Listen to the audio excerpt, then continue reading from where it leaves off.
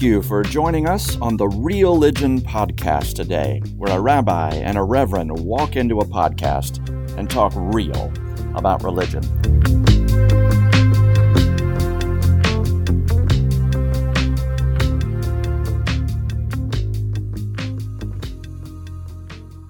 Joel, good afternoon. Hey, Eric. The wonderful thing about podcasts is people think we're just starting, but little do they know, for 45 minutes we've been trying just to get the tech working. Always fun to do the work so that we can do the work, right?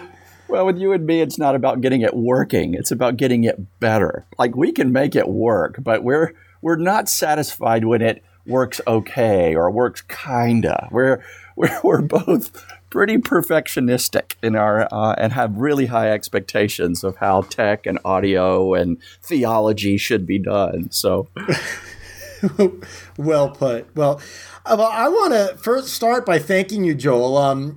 Joel is the person that is really making this happen right now. He made our website and uploaded and edited the first two episodes, which I listened to. But I was really happy with what we have going on here, Joel. And I think not only because, well, let me say why. I think just selfishly because it's fun to talk to you. So even if we have, my mom and occasionally my wife listening and, some members of your family, it's still worth doing for me. But also I think, like we said in that first episode, I think that we have a perspective that if I could be indulged in this statement, is worth hearing and worth sharing with others.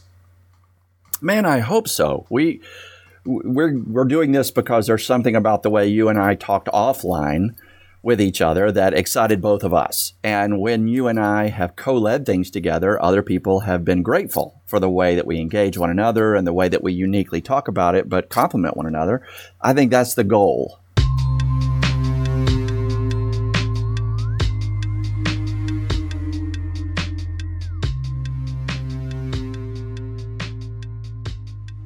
Last episode, we talked about Hanukkah, which is ending. Tonight is the 8th night. It's really the 8th day. We call it the 8th night because the holiday starts in the evening. But in the evening time, we'll light the candle. And then it will end tomorrow evening when I'll have Shabbat services. But as we were looking at the date today, it occurred to me that the next time we talk, 1 week from today, will be Christmas Eve. And so kind of wanted to ask you a little bit about Christmas. And, I think most Americans know something about Christmas, but as we both know, sometimes a little knowledge is dangerous. And so perhaps you can help all of us with maybe some misperceptions or focusing on what is important about Christmas. And so I'd love it if you would start there for us. For sure. Gosh, what in the world would you want to know about Christmas?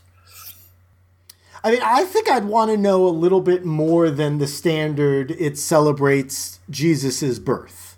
Well, you know about the Santa Claus part, right? And you got the tree that we cut down and bring inside and put lights all over.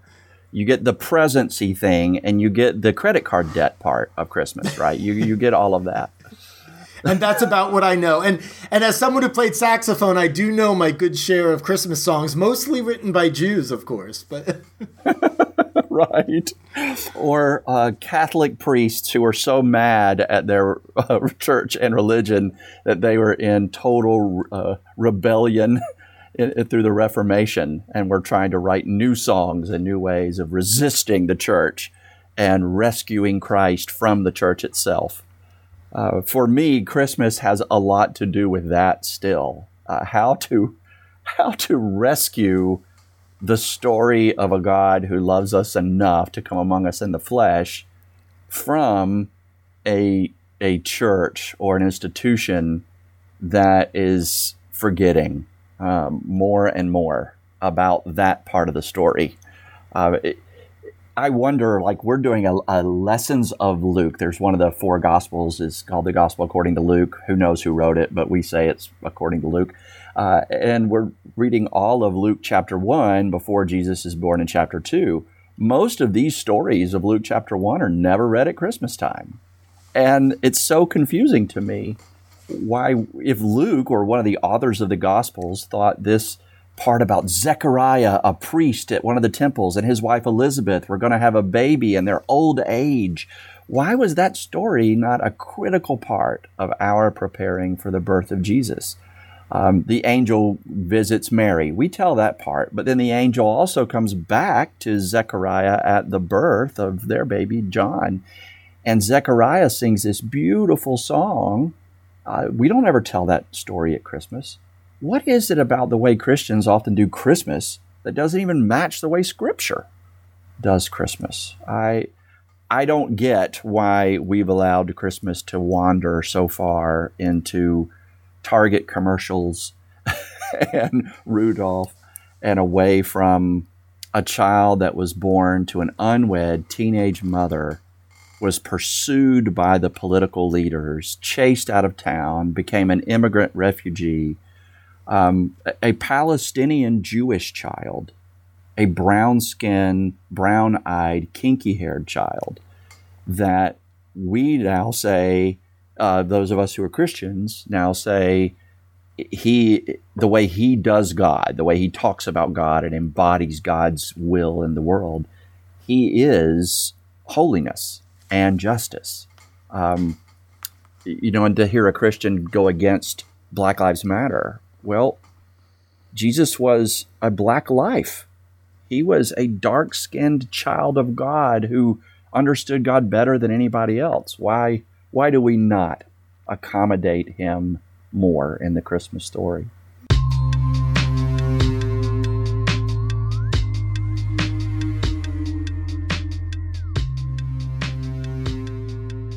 The story of Christmas is about a child born as Lord of all, which challenges every other lordship, kingship, queenship, every other ruler. If we don't see that the presence of God in our world is a very disturbing political reality to all the current political institutions and structures, we're not getting it.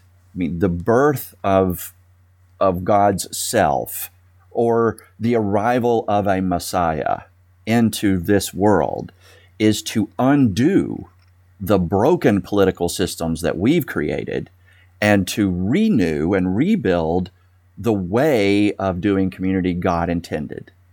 And for me, I don't know how to do Christmas without being political. I try really hard to do Christmas without being partisan.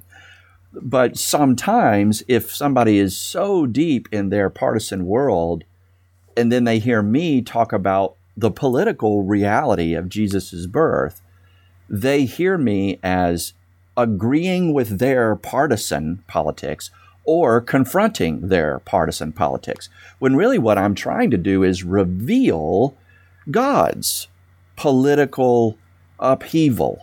Right. The word, like politics, comes from that word polis, which really just meant city. So what does it look like when the city of God returns? What does it look like when the community of God is real? And at the last thing that is said in Luke, anyway, before you turn the page and Jesus is born, is this Jewish priest, Zechariah, who reaffirms that somehow God is making things so that we can worship God in everything we do and say, and establish holiness and righteousness or justice, and create the peace that God promised for all God's people.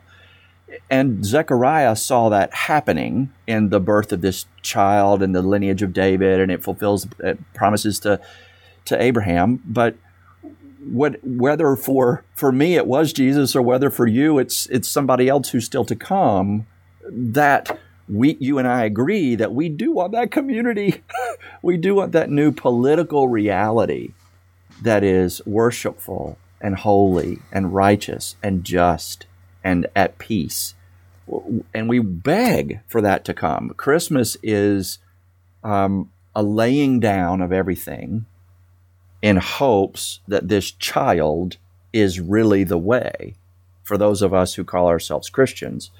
But I see too many people walk into sanctuaries and they're not willing to lay down their partisan loyalty.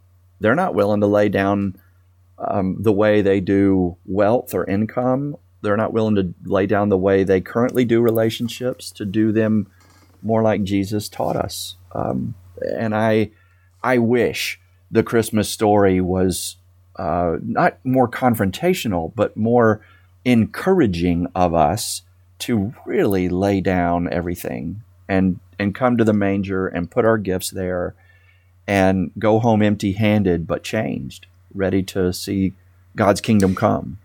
So I have a few questions on that. It's, if I understand correctly, it's not about laying down and kind of accepting something else. It's about laying down so that you change your behaviors and actions in the world, right?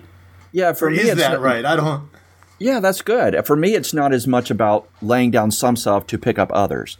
It's a confession of all the things that we've picked up as substitutes or idols that get in our way of looking toward God, God's will, God's kingdom. We'll look towards a president, right? And think of that as the thing that saves. We'll look towards a party or even a policy and think about that as the thing that saves. I can't find any human leader or any human institution that is perfectly holy or perfectly just. But what I want folks to do is lay down their blind loyalty to those things and hold them all accountable to the higher standard of God in the flesh, who came among us as a humble child. And don't let anything else get our loyalty or our worship or our time and attention and resources more than God's kingdom. And hold every human leader and human institution and party accountable not to what we want, but to what God wants somehow. And how do we define that? I mean, that's right. The impossible thing. But it's normally in a conversation. And if we're holding each other accountable to that higher standard, maybe we can get there with God's help. And in you alluded to there might be a person in Judaism. I think this is one of the most interesting differences between our two faiths, in that in Judaism it's not about a person. It's not even about God as much. It's more about what our mitzvot, our system of laws, halachot, are the body of actions that we do, and halakha literally means the path, which is this really beautiful idea that it's not like you do, 4 of these laws and you're there, but we are constantly walking on the path. And that path is toward holiness. And so precepts in the Torah are, I think, what are meant to get us there, us as Jews. And so things like God creating each person in the divine image, justice, you shall pursue. God commanding Abraham to leave everything he knew behind to start a new life that was scary and unknown, but he did it anyway because of faith and courage. And so it's not about the flesh. It's more about the text in some ways and what the holy text teaches us. And I just think that's one of the beautiful differences between our two religions.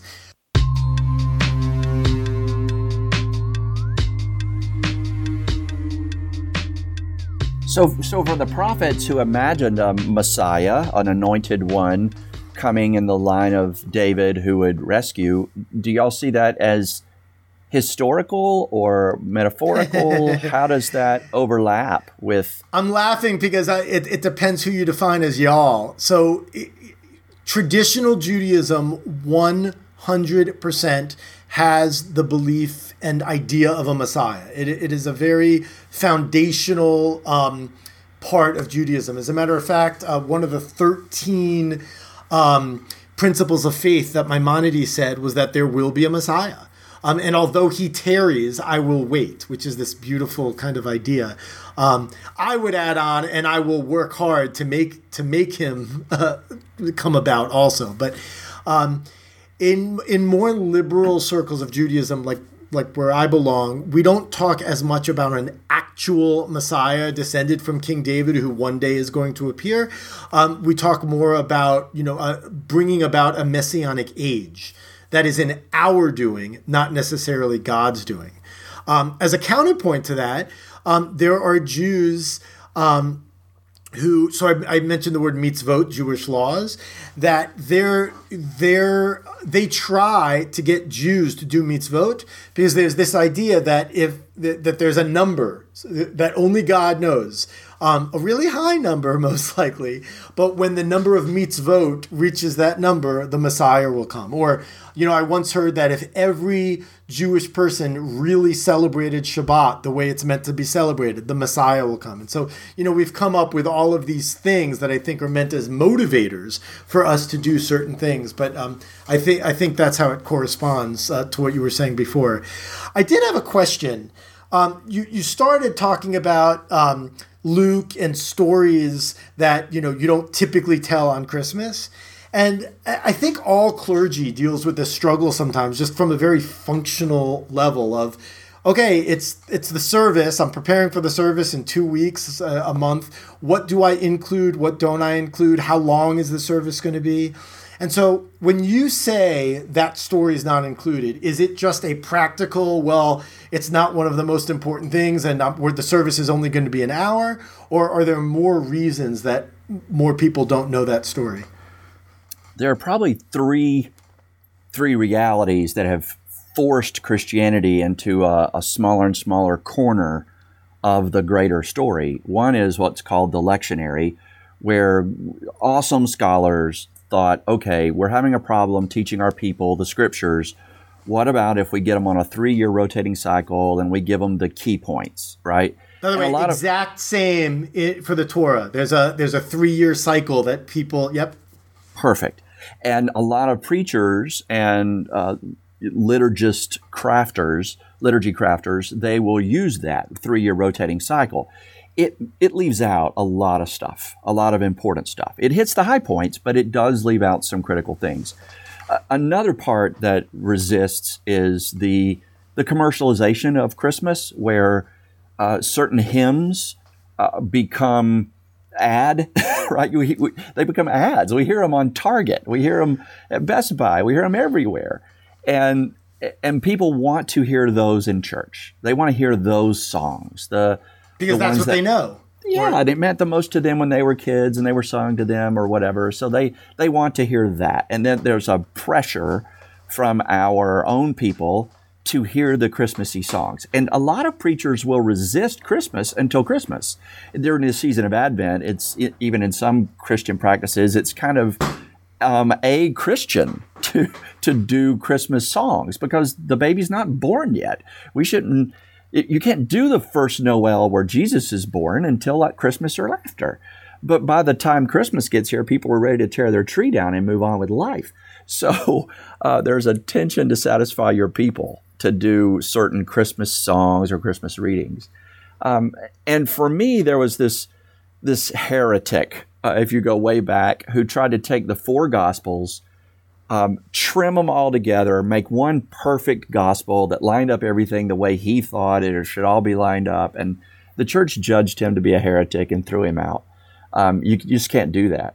But then the way we do a Christmas Eve story, we take this little bit of Matthew and this little bit of Luke, and we squish them all together, and we tell the story in this folded together way that no gospel author ever told it. So I have to do something that really does teach the Christmas story to somebody who doesn't know it. I've got to write something that does honor the hunger for my current people to hear the old story again. But then I have to do this third thing. I have to crack it open and reveal the old story in this new way that does create enough discomfort and challenge and wonder so that people go home from Christmas and don't want to just exhale a sigh of relief that, yay, it was another Christmas like all the others. It's the first new Christmas of the new coming kingdom that, boy, we've been waiting for. And part of that is the story of John the Baptist, which a lot of people, they got a glance across. But the end of Luke 1, where Zechariah and Elizabeth have this child in their old age, does that sound familiar, Rabbi? After being promised one for their whole life, and now they're really old and they're never going to have a baby, but they have one. You're talking about Abraham. I thought you were talking about me because I'm 46 years old. And well, I am. I'm talking about Abraham and you. Welcome to the world, funny. Baby Aaron. Right. I really thought you were actually making fun of me for a second, and then I was like, "Oh no, he's talking about Abraham." Now you know it's you're a religious podcast. Yeah. Good stuff, Joel. But yeah, go on. But John the Baptist, what the priest, the Rabbi Zechariah says about his own child is, "You're not the Messiah, but you come to prepare the path for the Messiah," right? And so you were talking about the path that we walk and the accomplishment of these things. When he's imagining the pathway that has to be cleared, it is where we worship God correctly and properly. We build holiness, we build righteousness, we create peace in our community. And that's what Zechariah dreams is true in his own son. And it's, as a father of 3 sons myself, boy, what would make me more proud as a father in general, not a Christian father or even a pastor, but to know that my children are growing up in ways that build holiness, that build justice, and that create peace in the world. No matter what their religion is, if they are doing those things, I know that they are on board. Absolutely.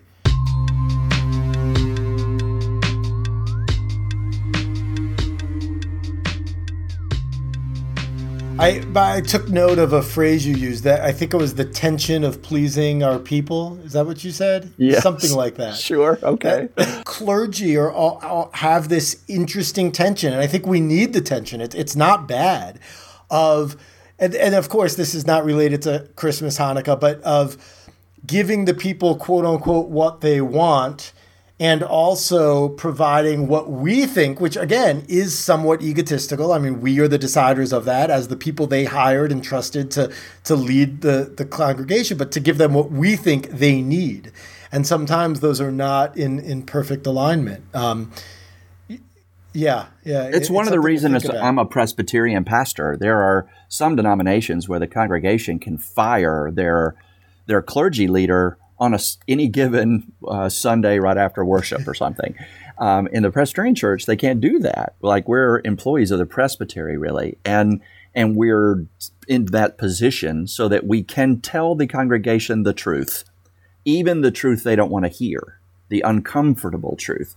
And our goal is not to grow a church; it's to point to the coming kingdom.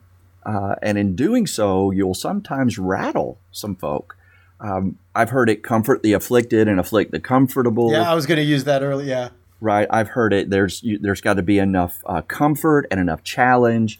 But the word for me is encouragement. It's just one word. Encouragement has built into it the sense of there's a hug to it, right? There's a reassurance to it.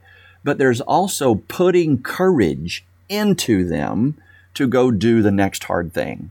And in that one word, it captures both perspectives. So I think of the preaching, prophetic, pastoral job as encouragement. Where necessary, give them a hug, rub them on the back, tell them it's okay. And at the same time, implant some courage into them to go make the world a bigger, better, more beautiful place. Absolutely. I might use that, Joel, with your permission, of course. That's beautiful. Well, I hear it's on a podcast now, so everybody can have access to it. Well, let's talk about that podcast for a few minutes, because we're just getting started and kind of figuring out our system. But Our first two episodes were fairly short, partially, I think, because we wanted to put something out there after talking about this for quite some time and just kind of seeing how it goes. And, I think one of the things, and this is for our listeners, we have a Google Doc filled with all sorts of topics. And so I think, once we get into a pattern, which I think will happen relatively soon, each episode will be a topic, something like, life after death. Is there really a Messiah? Practical issues of being clergy. I get that. That's a question I get all the time. People want to know, like, what's it like being a rabbi? And so talking about those sorts of things from our various traditions and actually really honing in on either a theological concept or a book in the Bible or a holiday like we did today. And we also want to have some regular sections, so whether it's talking about our weeks or something we read or a movie we watched or something that made us think something interesting with regard to religion. Joe, what do you think of all that in terms of telling our listeners what to expect? I think that's it. They'll see. They'll get to know you. They'll get to know me a little bit better and get to see us. I want to know how in the world you went from a kid who's just enjoying life and became a rabbi. At some point, we may be able to tell what some Christians call a call story. It always feels like a weird thing, but how in the world did a guy who was a mechanical engineer who went through sales and marketing drop all that and go back to seminary and now become a pastor? I have a feeling we'll hit some political realities or some social cultural issues that are going on and try to look at those honestly through a faith or a scripture or a religious lens and give some perspective on how people inside or beyond religion can navigate or survive those weird cultural issues with integrity.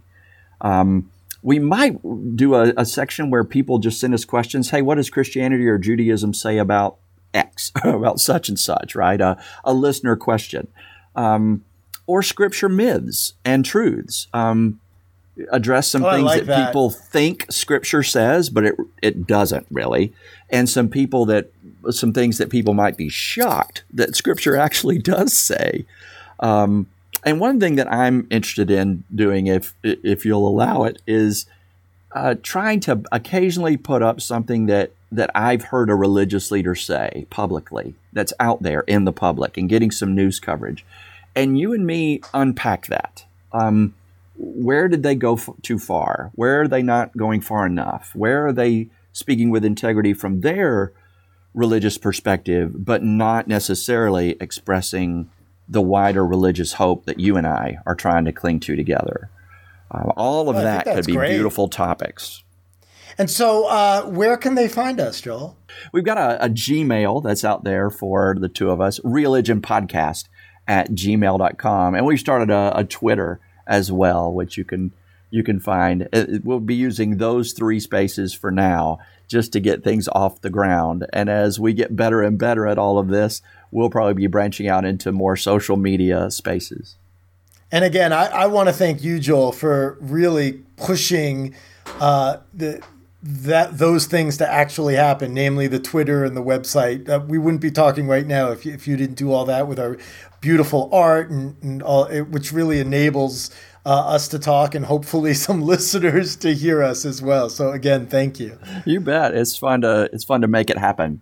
The Twitter is Religion Pod, by the way, if you're looking for that. And when Rabbi Eric's talking about our website, we're using Podbean as our podcast host. So it creates a website-looking space where each of these episodes will be. But then we're, of course, pushing those out, not just through the Podbean site, but also through Apple and Spotify.